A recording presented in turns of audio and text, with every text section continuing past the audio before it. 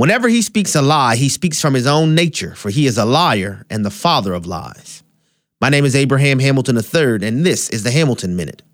According to the state of Georgia, early voting turnout during its 2022 midterm primary election was 168% more than it was in 2018, their last gubernatorial primary, and 212% higher than it was during the 2020 presidential primary year. Though corporations tried to beat each other in the woke Olympics, Major League Baseball moved its All-Star game, and Mr. J. Robinette called Georgia's 2021 election integrity law Jim Crow 2.0. Jim Eagle. Georgians voted in record numbers, including minority voters. Who'd have thunk it? Voter ID law and increased voter participation.